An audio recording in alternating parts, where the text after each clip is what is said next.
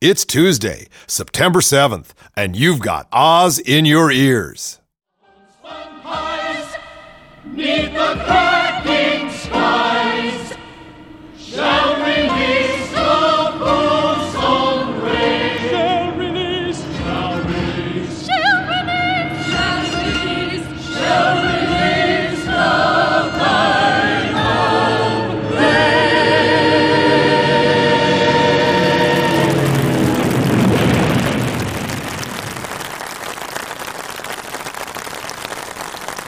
Thank you.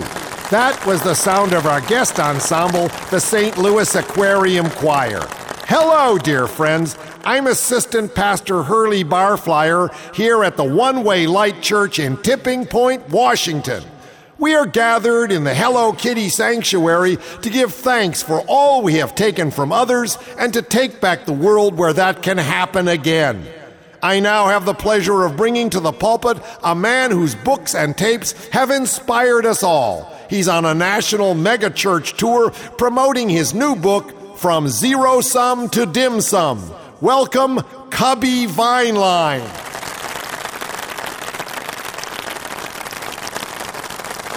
Well, thank you, Hurley, and thanks for the gift of my beautiful birth certificate necklace here.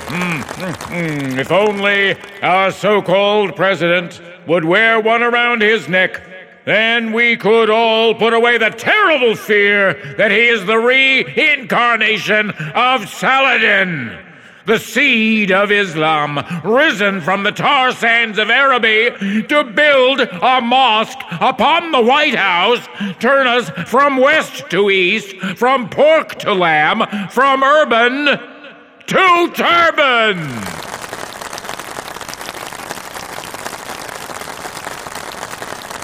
I look at my watch and ask myself, is it too late? I open the door on an empty future and wonder aloud, in this great struggle to regain our eternal prosperity and unquestioned dominance, need we fight alone? No. 1.3 billion pagans stand ready to join us in this glorious crusade. But, and this is the but we have to sit on and think this through, but we can't ask the hungry multitudes of the Middle Kingdom to sacrifice for us unless we are willing to sacrifice for them. We consume 25 times the resources they do, and while I think we definitely deserve it, we're going to have to cut back until together we own the world. See this bag. It's filled with egg rolls, sweet and sour pork, mooshu beef, and orange chicken. Takeout, taken from the very mouths that will join us in the mighty mission. I say to you, no more takeout. No more takeout until we've taken our muscle cars back from the muscle men. No more Chinese food until all the Chinese have food. Please join me now. No more Chinese food till all Chinese have food. No more Chinese food till all Chinese have food. No more Chinese food till all Chinese have food. No more Chinese food till all Chinese. Welcome to Radio Free Oz, coming to you, of course, from the newly engorged Radio Free Oz. I'm just full of it. Oh, the website, full of comments, people writing in. I'm your host, Peter Bergman, co-host David Osmond over there. David, it's just amazing. And now we're getting the blog up. Bergman's blog's coming, and people will be able to, interact with me, which is a mixed blessing. You can tell them that. Yeah, good luck. Good luck. And also, by the way, we are bringing video to the Radio Free Oz side. Videos. Pieces shot of you and I putting the show together. It's going to be called The Making of Oz, and it'll be available up on the site for you to take a look at and, enjoy. And yeah, we've tinted everything green for you, so you don't have to put on those silly glasses. And we don't have to wear any more of that funny makeup. No.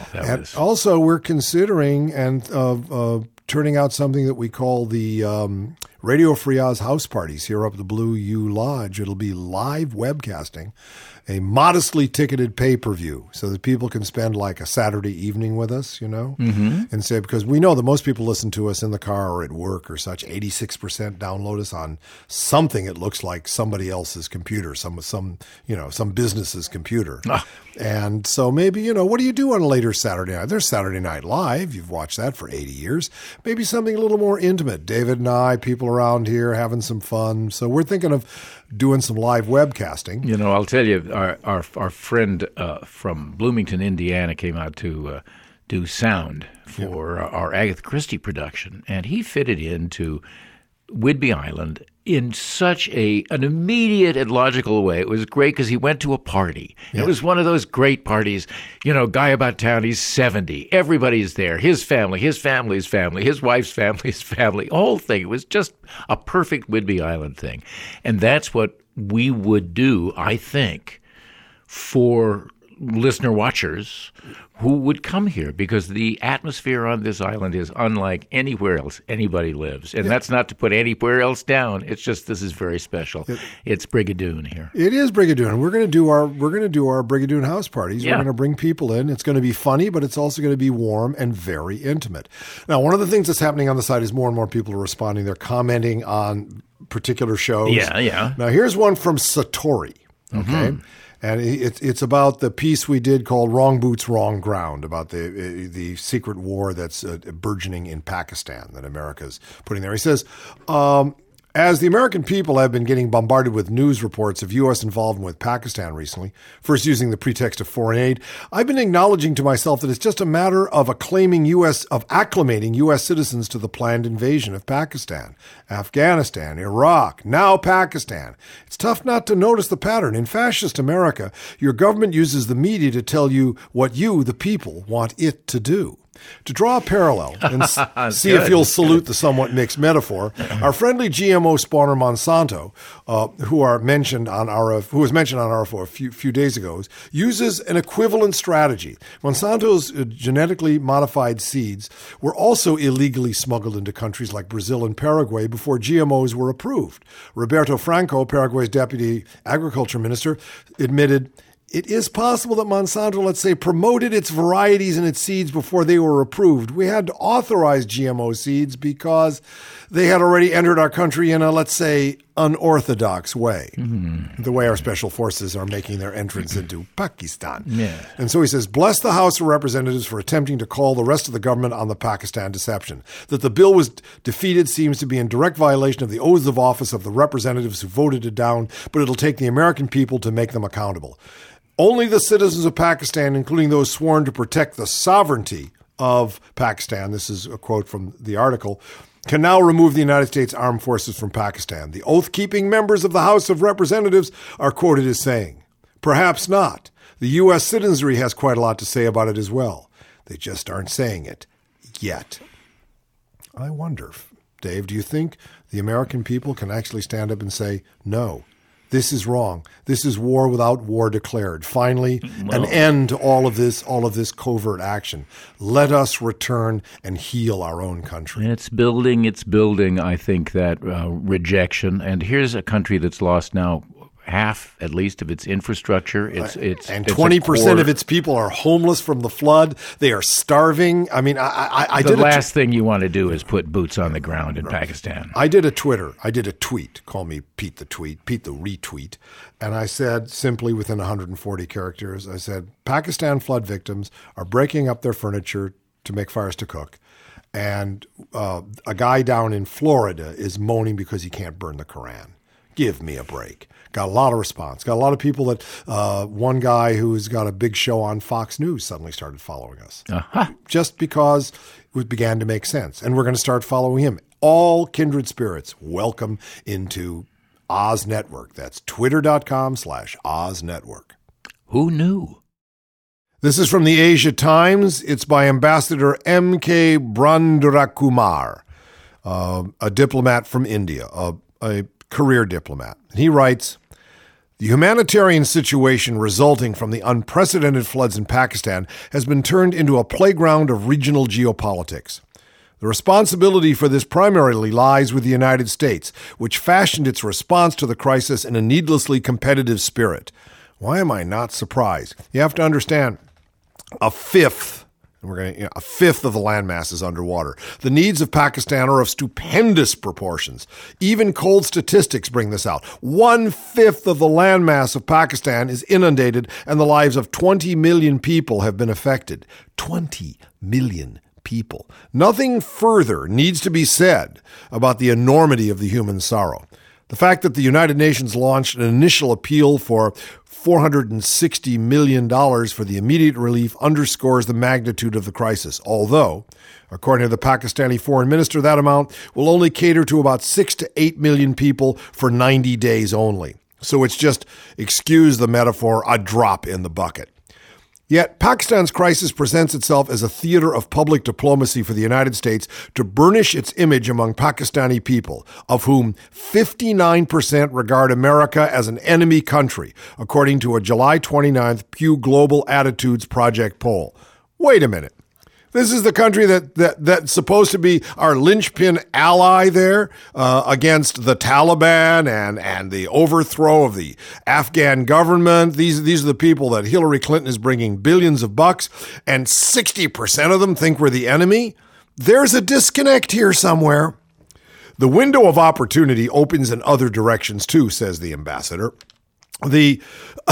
And I think he's right here. He says the areas of Pakistan where the extremists and terrorists have been most active also happens to be the most affected. The expectation in Washington seems to be that U.S. Marines will be working in the field closely with the Pakistani military, and that a sort of rank-and-file camaraderie is expected to develop that could have useful fallouts for the war in Afghanistan. I don't like the use of the word fallouts and Pakistan in the same sentence. It just nukes my skin. Okay, indeed, the Marines will likely come across the relief workers of the Islamist charity organizations affiliated to rabidly anti-American groups, especially the band Lashkar-e-Taiba, which figures in the U.S.'s list of terrorist groups, and the political party Jamaat-e-Islami, which takes pride, publicly at least, in berating the U.S. regional policies. The U.S. operatives could make useful contacts with the Islamist elements involved in relief work, and these could be followed up. Yeah, great. The Marines, man, the jarheads meet the jihadists. Yeah, man, hey, it's cool. Have some gum, man. Let's blow some stick. What do you got there? Oh, really? A lamb patty. I can't wait. And, they'll just become buds, right? Have maybe a few cases of lime Bud Light. We'll put the jihadists and the Marines in the same space. Hey, we got a Twitter. Your name Hassan, aren't you all named Hassan? Well, my name's Bill, and we're all named Bill. Again, the U.S. is a global power, and unsurprisingly, it has begun linking the floods in Pakistan with the problem of climate change, one of the lead items on the foreign policy agenda of the Barack Obama administration. Well, that's a little abstract for the 20 million people who are underwater in Pakistan. Oh, not to worry, it's just global warming. I mean, I don't think there are any global warmer deniers out there in Pakistan. I don't think they have an opinion. They're too busy breaking up their beds and cabinets to burn wood, to make fire so they can eat and not freeze. Richard Holbrooke, the U.S. Special Representative to AFPAC, openly wondered, I know we don't have a definitive answer, but to what extent is there some connection between the Pakistani floods, the Russia fires, global warming, the Himalayan glacial runoff? What is the preliminary best sense of that? Well, you got me. Another senior U.S. official, Rajiv Shah, administrator of the U.S. Agency for International Development, added, I think we all can recognize that we should expect to have more large-scale erratic weather events. That trend is leading to a greater number of large-scale hurricanes, a greater number of floods, hotter and drier growing conditions, and it's making it very hard for the least resilient, the most lower-income communities in the world to survive. Which means world riots. right? Absolutely. World riots, and we aren't ready, and they're going to blame us, like that imam said that I quoted in a previous show. Well, if you're going to die, better to kill the infidels. Huh? How the U.S. links these ink spots in climate change, Pakistan's floods, Russia's fires, and the glacier melt-up north of Kashmir and the contested region of Xinjiang on the geopolitical plane and transfers the impulses to its regional and global diplomacy in the coming period will bear watching. I guess so. Then there are the profound implications of the Pakistani floods from the strategic and political angles, which are uniquely important to the U.S.'s war effort in Afghanistan at the present time. First, there is the lurking possibility that the Taliban might take advantage of the crisis in Pakistan. You think so? You think they might take advantage of the fact that everybody hates being flooded out and everybody hates America, and it doesn't take long to put an equal sign between them? The noted Pakistani journalist Ahmed Rashid wrote recently in the British Daily Telegraph, large parts of the country that are now cut off will be taken over by the Pakistani Taliban and affiliated groups, and governance will collapse. Now, there's a nightmare. The scary scenario may seem far-fetched and somewhat propagandistic, but the possibility remains that tepid response by the Pakistani government to the massive reconstruction task could alienate public opinion. It's already a tepid response. The president or premier of Pakistan is already beating himself, over the head, saying, I am weak, there's going to be problems, I don't know what to do. And the Islamists are out there waving the black flag, say, come here, we've got the tents, we've got the food, we've got the help. It's all with us. All this is linked to a much bigger question as well. To what extent will the 2010 floods turn out to be a game changer for Pakistan's political economy? And will the civilian leadership grab the opportunity to seize the political high ground in its shadowboxing with the military? I don't think so. The signs available so far are that, on the contrary, the Pakistani civilian leadership stands tarnished by its handling of the crisis. This means the military retains the upper hand vis-a-vis the embattled civilian government in the calculus of power for the foreseeable future. I'm reading the Indian ambassador's report here in its somewhat special English to let you know that what's going on in Pakistan is so complicated, so deep, so problematic. They're awful allies. They have been betraying us from the very beginning. At the same time, they are desperately poor. They are by its foundation, an Islamist nation. So it's no surprise that there are so many jihadi groups over there. The question is, aside from helping them on a humanitarian level, why are we spending our time trying to ally ourselves with people who don't like us, don't want us, and only want to use us to their own nefarious ends? Well, Pete, we've talked about the gays in the military, don't ask, don't tell. We've talked about drones, but what we haven't talked about is radar. That's true. We haven't talked about radar in a long time. That's right. And here's why we should talk about radar. Because it's a palindrome? I'll avoid that and move on. Move right ahead here. Wind turbines are a big deal, right? Wind turbines are supposed to revolutionize the energy They're going to help. Production, whole thing. Okay. They're running into trouble, wind turbines are, because of, yes, you guessed it, radar. And why?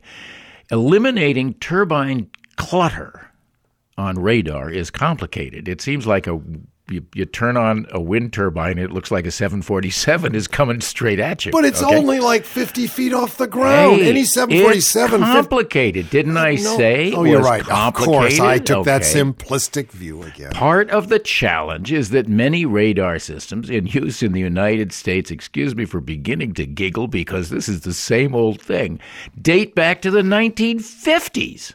And have outdated processing capabilities, in some cases less than those of a modern laptop computer. Hey, didn't you tell me that the Long Island Railway was down for a day because the switch that burned out was from like 1904? That's right. Installed 100 years ago, and they don't survive a lightning strike, While there are technology fixes to ease interference in these aging systems, it can be tricky I'm sorry, this is really tricky. We got all these scientists, right? All these people who are working for and the best government. they can say is, well, It's tricky. It's going to be tricky. Which means what? It's over my pay grade, sir.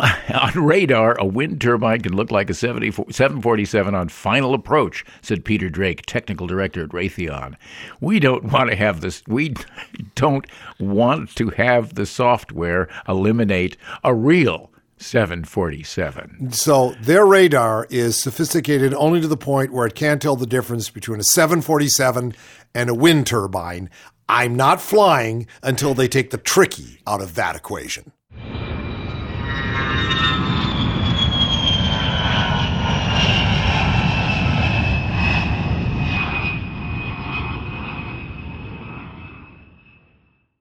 I've got Anna Hamilton from Humboldt County, California, on the Skype again. This is our second conversation. She is a songwriter and host of a Rant and Rave on KMUD up there, and was responsible for putting together a forum called What's After Pot. This was in March, and it dealt with the economic impact of marijuana legalization. She's got a lot of very eclectic crowd there, government, growers, people doing secondary work and such. And now we got an opportunity to talk to Anna and find out how the conference went and what's going to come after it. Anna, good to have you back on Radio Free Oz.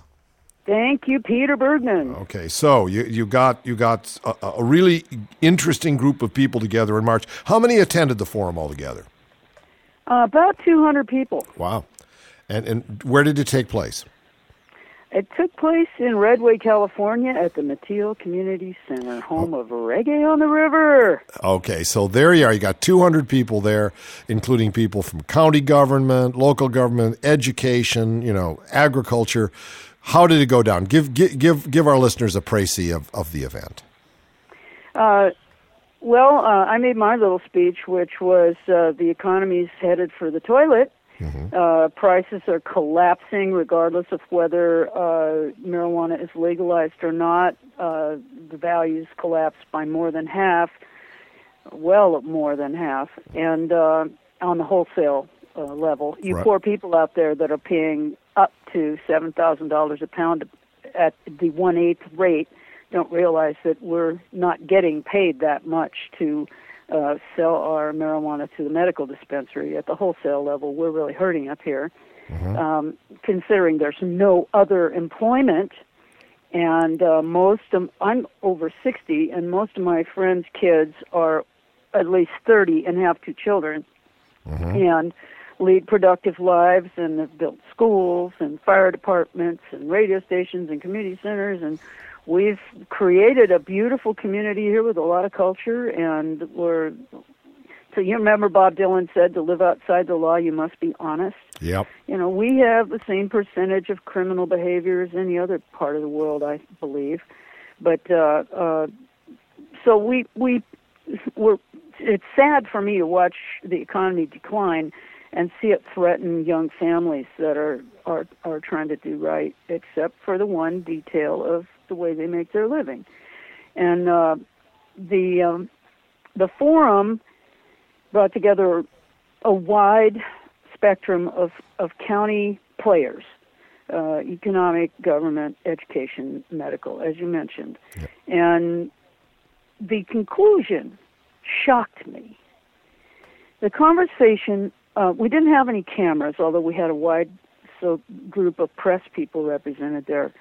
But if anybody wants, by the way, to hear the forum, you can go on kmud.org and look for March 25th. It aired in an abbreviated form between 8 and 10 p.m., and you can hear it. The conversation very quickly developed to the economic opportunities of legalized marijuana for value-added products and services like bed and breakfast, tour the marijuana farms, smoke pot in our cafes in Humboldt. And these were the more shall we say, libertarian and humanistic and liberal to a degree, or at least tolerant, or people who don't want anything to do with pot, but for the last 30 years have realized that the economic impacts have been positive on the county, and realized that the whole economy is based on marijuana up here. Marijuana and government jobs, that's it. And that there's only one way for the county to go, and that is to create as much opportunity for economic development with legalized recreational cannabis and marijuana use, and to support. Humboldt County does 100% support safe access to medical marijuana for patients. So that really shocked me to hear people from foundations that do major multi-million-dollar grants for business startups talking about, well, we could help you cluster market, and we could help you develop target marketing, and you'll need more products and services like bay tours, smoke on the water bay tours. They were just going on and on. And I was blown away. And you can go on my website, annahamilton.net, and link to Kim Kemp's article, Welcome to Pot City, and people can read this. You may not realize who's saying it, but basically the people that are saying it are the real players in our economic community. They don't represent the whole county or they're anybody but themselves when they're speaking. And I'm sure there's a lot of people that still don't want anything to do with pot, but I believe it's less than 15% of the population would cut off their nose to spite their face. The rest of them understand where the money comes from and would support any development we can create up here. Let me ask you one question, Anna. In the days before grow lights and all that, the area up there was a perfect place to grow hemp. But now the fact that you can grow it indoor anywhere, is there any reason to believe that the Emerald Triangle will remain dominant as in marijuana production? Is there any reason that Kansas can't do just as well, or North Dakota, or Vermont? Well, first of all, hemp does not contain THC. I understand. And it is a non-psychoactive source of fiber, seed oil, and could be a real biofuel that's easy to grow and uses a minimum amount of pesticides.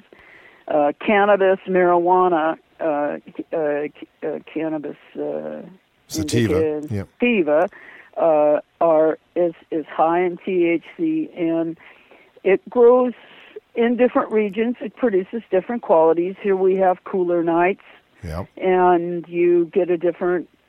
We have lots of microclimates up here. It's very, very hilly here. It's not even hilly.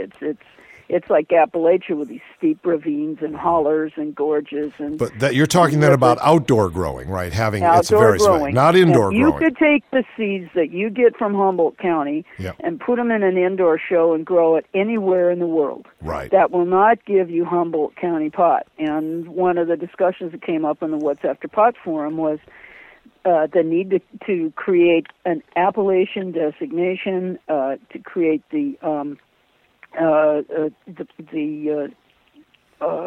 brand or trademark? Place of origin is a process in creating an appellation, just like Napa wine. Right, gotcha. Yes.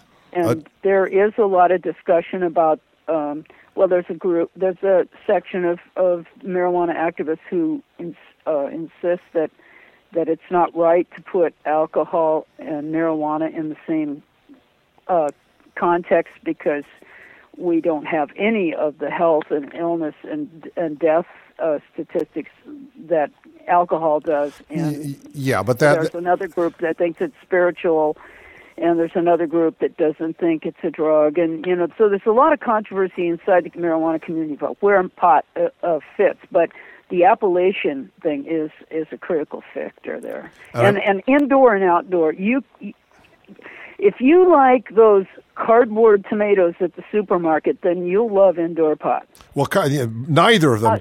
Those cardboard tomatoes just don't get me high. Well, Anna, I'm gonna close this off for now. We're gonna have plenty more of this coming down the line. I know our producer Bill McIntyre. I just want to say one thing quickly, Peter. There is a lot of pesticides used in the production of indoor marijuana. Be careful what you buy. Oh, I will. Get outdoor if you can. Yeah. Now I know Bill McIntyre is coming to Emerald Triangle this coming up, and he's going to have his TV camera with him, and he's going to be doing video and audio on all you folks. I can't wait to see the results. Thank you so much. Anna Hamilton, you can catch her on KMUD Radio. She's got a show called Rant and Rave. Go up on the web. When you're listening to Oz, go over and listen to KMUD. Thanks, Anna. Talk to you soon, okay? Thank you, Peter. It's been a pleasure. From Politico, top U.S. military officials sounded optimistic about Iraq's future, but The but. Said it will be several years before Americans will know whether victory has been achieved. So we're going to sit around for several years, right? We need to see if we have to go back into Iraq after having gone in the first place under lies and deception, ruined what was there. I'm no fan of the late Saddam Hussein, but things didn't get any better. And then we're going to find out down the line whether we have to go back and do it all over again. Quote, to determine whether we've won the war or not. Won the war? We can see that in 3 to 5 years as we see how Iraq turns out, said General Ray Odierno. He said this on Face the Nation. He'll be retired by then. He's the outgoing commander. In a series of interviews less than a week after the last U.S. combat troops left Iraq, Odierno, the outgoing commander, said the country will be ready for the U.S. withdrawal to be completed in September 2011. Quote, we continue to see political development, economic development. All of these combined together will start to create, get that, start to create an atmosphere that creates better security. So we're going to start to create an atmosphere that will then create better security. I can hardly wait to create. He said only a complete failure of Iraqi security forces would call for bringing American combat troops back, but left open the possibility of a U.S. military presence as much as 10 years from now. Oh my, it makes me weary. And a former U.S. ambassador to Iraq said the United States may stay involved as Iraqi politicians struggle to form a new government months after parliamentary elections in March. Why am I not surprised? If the government of Iraq requests some technical assistance in fielding systems that allow them to continue to protect themselves from external threats, we could be there, Odierno told CNN, comparing the potential setup to current agreements with Saudi Arabia and Egypt. If that's what we're talking about potentially, we could be there beyond 2011. Oh my. Get me a Tums.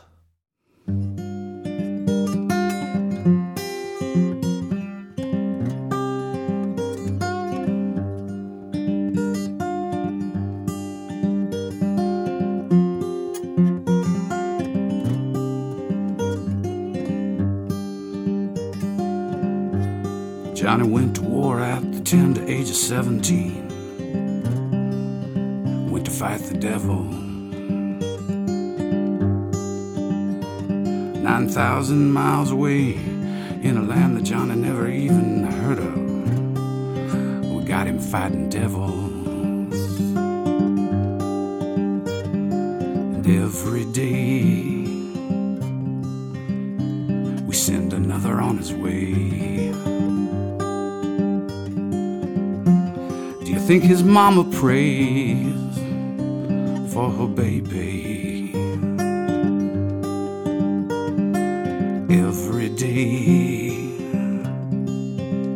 another demon makes his way. Every day there's another devil.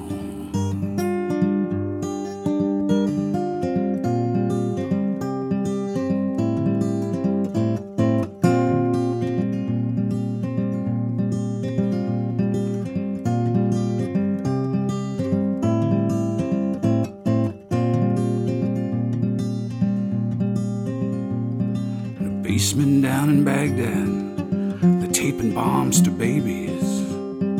They're going to hunt the devil. Well, I hope it's true that road to hell is paved with good intentions. Only the devil can tell. And every day we send another on his way. I think his mama prays for her baby. And every day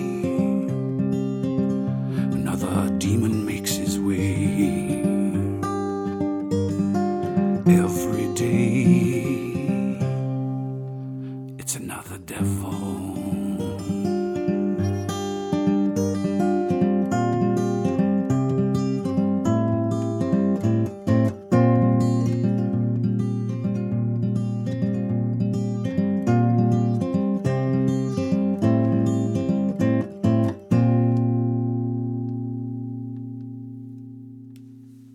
Well, the military has been in the news this week. I know we've talked about the military, we've talked about drones, we've talked about Afghanistan, the whole thing. Well, how many generals do you think there are in the Army? Let me see. I know that answer. It's too many.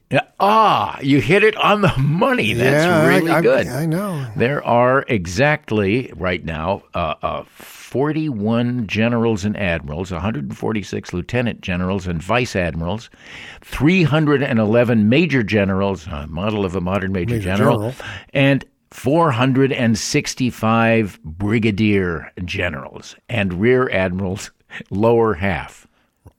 Whatever, please. That's what it says right here. Rear admirals, lower half. I don't want to go in there. Don't ask me. Don't tell me. Okay. It seems like open season on generals. The generals don't want to get rid of the generals. Is there any surprise in this? Why don't we replace the drones with the extra generals? Send them in. Good idea. That is a good idea. The salary cap for generals is about $180,000. We're not really talking about a lot of money here, right? It's up from $130 don't a tease decade me, ago. David. Just don't 180, tease me. like they have the benefit of military pension system. They do have that. You got to be in there for 40 years, but you get it.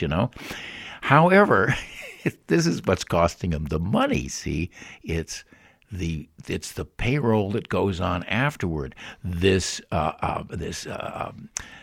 isn't pension pay, and so you can't leave it, or you couldn't until recently. Like your wife, if you split with your wife, she couldn't get half your pension because it was like keep you in the Army pay. But they fixed that one. Okay, here's the guy though. I love this quote.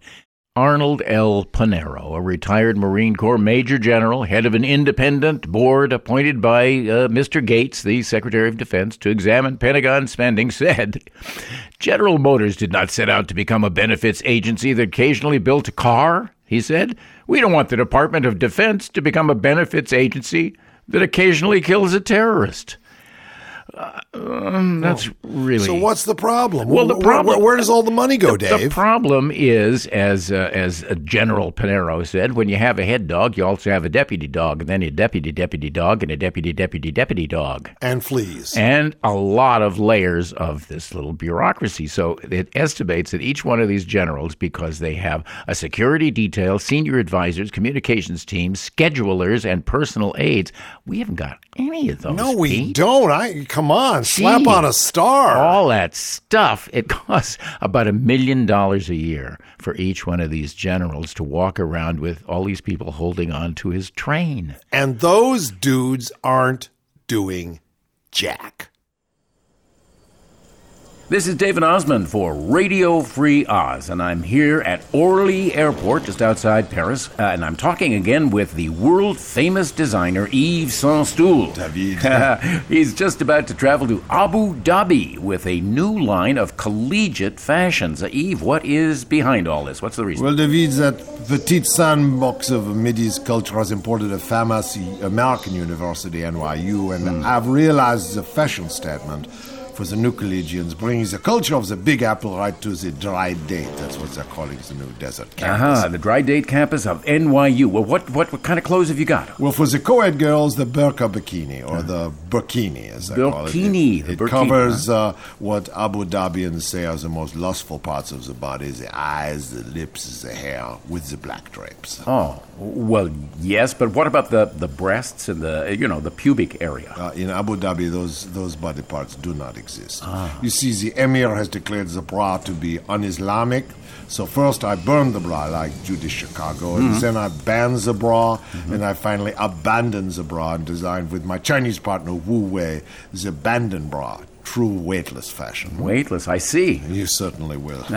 Well, but now, what have you got for the men? I've designed the turbo turban. The Abu Dhabians like to race their platinum-plated Autobahn Mercedes top-down around the dunes, so with the turbo turban you are guaranteed to keep your head and make a fashion statement at the same time. Well, and your famous footwear. For men and women, a special line of Purity shoes, very big over there. Oh, yes, they contain no mirrors for looking up the burqa. And they have not even one page of any holy book inside, and the heels are filled with hot sand. for comfort and running away from terrorist activities. Oh, and what about sunglasses? I know that's a big line of yours. Certainement. Yeah. I have designed for women the garbo bands, the iconic eye coverings of solid gold that are completely opaque when they are looked at by men. And for the men? Husoramic aviators. Look at these. They look so cool all the time. And they look good with any kind of mustache. Oh, yeah. Oh, they look very nice with mine. I have to say, I look positively Middle Eastern. Well, what's your advice to new students there at Abu U? Well, they should bring their London fog along because the average daily temperature is a lucky 108. Mm-hmm. Well, I must go on as the Royal Abu Dhabi Airlines has a special flight for my models and me. I suppose they're all students. Of course. NYU features degrees in gold, in oil management, anti-democratic law, and abstract art history. Who knows, with a diploma from Abu Dhabi, you might become a Minister of Culture. A Minister of Culture? Is that a religious degree? It is now. Well, this is David Osmond for Radio Free Oz. I'm here at Orly Airport in Paris. Hey, like I said, it's only a matter of time before the drones come home. Iranian President Mahmoud Ahmadinejad has inaugurated the country's first domestically built unmanned bomber aircraft, calling it an ambassador of death to Iran's enemies. This guy's a real brander, isn't he? I mean, he really wants to make himself stand out as Mr. Peace. Hey, and it's all gold, by the way. It's a gold-plated drone bomber, which he calls the Ambassador of Death. Well, I guess that makes him a lot more creative than Tony Hayward, who calls his yacht Bob. The 4-meter-long drone aircraft can carry up to 4 cruise missiles and will have a range of 620 miles, according to a state TV report. Not far enough to reach the arch-enemy Israel. So they're going to have to find a closer arch-enemy. What geography will do to your politics. The jet, as well as being an ambassador of death to the enemies of humanity, has a main message of peace and friendship, said Ahmadinejad at the inauguration ceremony, which fell on the country's national day for its defense industries. They have a national day for defense industries? We think that's odd. In America, every day is the national day for defense industries. Okay, the goal of the aircraft, called Qarar, or Striker, is to keep the enemy paralyzed in its bases, he said, adding that the aircraft is for deterrence and defensive purposes. I think he took that line directly from some pamphlet that you get as you walk into the Pentagon. Everything you see, everything we do is for defense. Even offense is defense because the words are very similar. The president championed the country's military self-sufficiency program and said it will continue until the enemies of humanity lose hope of ever attacking the Iranian nation. Here's something we got to understand. These are Persians. These are not Arabs living in disparate little places that aren't really countries that have been created or somehow sprung out of the ground as oil erupted. This is Persia, but for 300 or 400, CGI troops at Thermopylae, we'd be speaking Persian instead of Greek. Well, we're not speaking Greek, but we're speaking a language that's heavily influenced by Greek. So this is a long country with a real culture, and they're making their own weapons and they're making their own stuff, and we're going to have to come to terms with them. And that doesn't mean blowing them up. That means coming to terms with them and stop overthrowing their governments like we did back in 1953 when the CIA overthrew a perfectly democratically elected government and put the Shah in its place, and it's been toxic ever since. Okay, Iran launched an arms development program during its 1980 to 1988 war with Iraq, which Hussein started, and we remained neutral, happy to see all these people just kill each other forever. The development program was to compensate for a U.S. weapons embargo, and now produces its own tanks, armored personnel carriers, missiles, and even a fighter plane. Iran frequently makes announcements about new advances in military technology that cannot be independently verified. Yes, and we often invade countries that and the notions cannot be independently verified. I think we've got boots on the ground in Pakistan, but I'm not sure. State TV later showed video footage of the plane taking off from a launching pad and reported that the craft traveled at speeds of 560 miles per hour and could alternatively be armed with 2 250-pound bombs or a 450-pound guided bomb. That's a guided bomb sounds like a tour through the DOD. Iran has been producing its own light unmanned surveillance aircraft since the late 1980s. The ceremony came a day after Iran began to fuel its first nuclear power reactor with the help of Russia, amid international concerns over the possibility of a military dimension to its nuclear program. Like Israel doesn't have a military dimension to the program it denies, that we don't have a military dimension to our nuclear program, or North Korea or China or the few others that are in that awful club. Iran insists it is only interested in generating electricity. Well, they sure are doing a whole lot of that.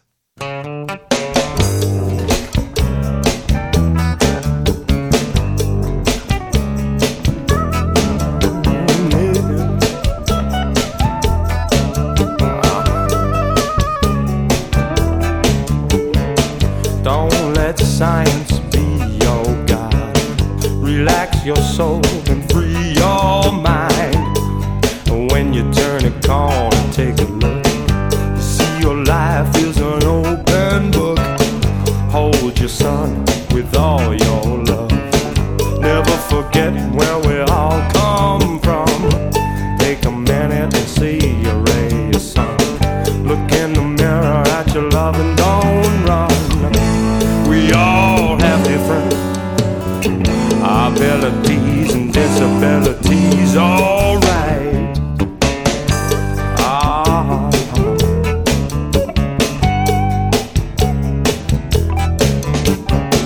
Don't let the love of a greenback buck rule your life till your time is up.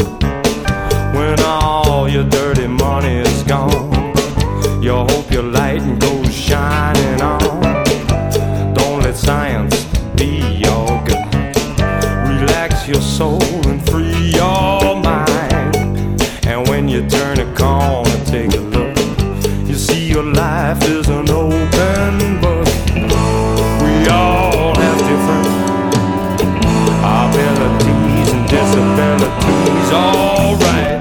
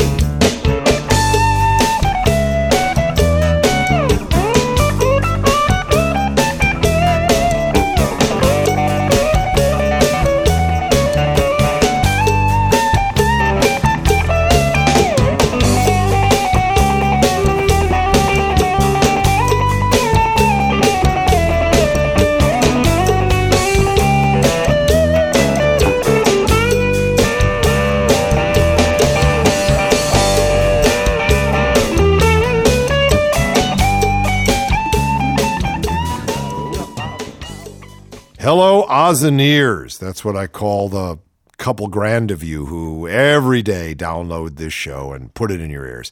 I have a favor, okay? I'm looking for some of you to help us promote Radio Free Oz on Twitter. This is one of the ways we're going to market this show and monetize it. We have just set up our new Twitter account. We'd love to connect with you. All you need to do is go to twitter.com/OzNetwork and click the follow button. See ya. Couriers take tens of billions of dollars across the border to Mexico every year, stashing the cash in spare tires and baby diaper shipments, according to the Washington Post. Custom agents on both sides of the border are overwhelmed by the task of stopping all that money. They seize about 1% of the cash, though officials say the job is essential if violent drug gangs are to be stopped.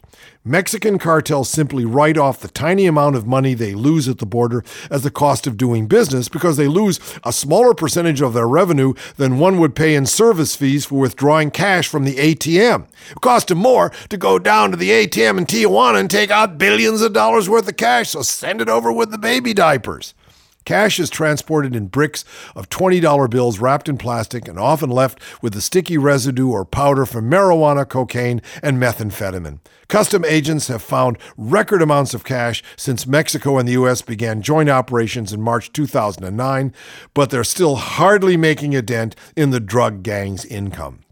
No, let's spend the money on that dang fence in Arizona. Let's spend the money on drones and cadres of National Guard to keep out people who are pouring into the country to work, instead of spending the money capturing all of this drug funds that's going into Mexico, creating this huge massacre of people. Then, of course, there's the point that because drugs are illegal, it makes this possible. What about legalizing these drugs? Hey, I don't think methamphetamine is good for anybody. I'm not much of a fan of cocaine, and I've had my pot now and then. The fact is that making it illegal is only exacerbating an already desperate situation. Well, we just made another Radio Free Oz, Dave, and, now we've got video up of what it looks like for the two of us to be sitting here and schmoozing and have this much fun here in gorgeous blue. Golly, I can only see you, and you can only see me. And but they can see both of us. Oh, I don't know. Hey, tang me, Daddy. Tang you.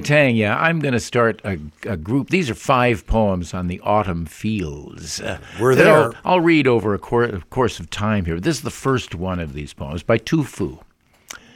Day by day the autumn fields grow bleaker, and the cold river ripples the blue sky. I have moored my boat in a barbarous country of mountains and constellations, and made my home in a western village. When my dates are ripe, I let my neighbors pick them. When my sunflowers are choked with weeds, I hoe them out myself. An old man doesn't need much food. What's left on my plate I scatter in the brook to feed the fish. Oh, yeah. Well, we got a lot of fish helping us feed here on Radio Free Oz. This is the Oz team. I'm the host, Peter Bergman, our co-host, David Osmond. Dave Maloney is our audio engineer, makes everything sound so good. Phil Fountain is our head of the design group, our designer extraordinaire. Tom Goodwillow is the webmaster. Scott Wild, well, he's building the site and doing all the social media, and Chaz Glass is out there making the financials happen, and Bill McIntyre is just producing the whole thing, and Patty Monet is starting to hold down the sports desk. Hold on.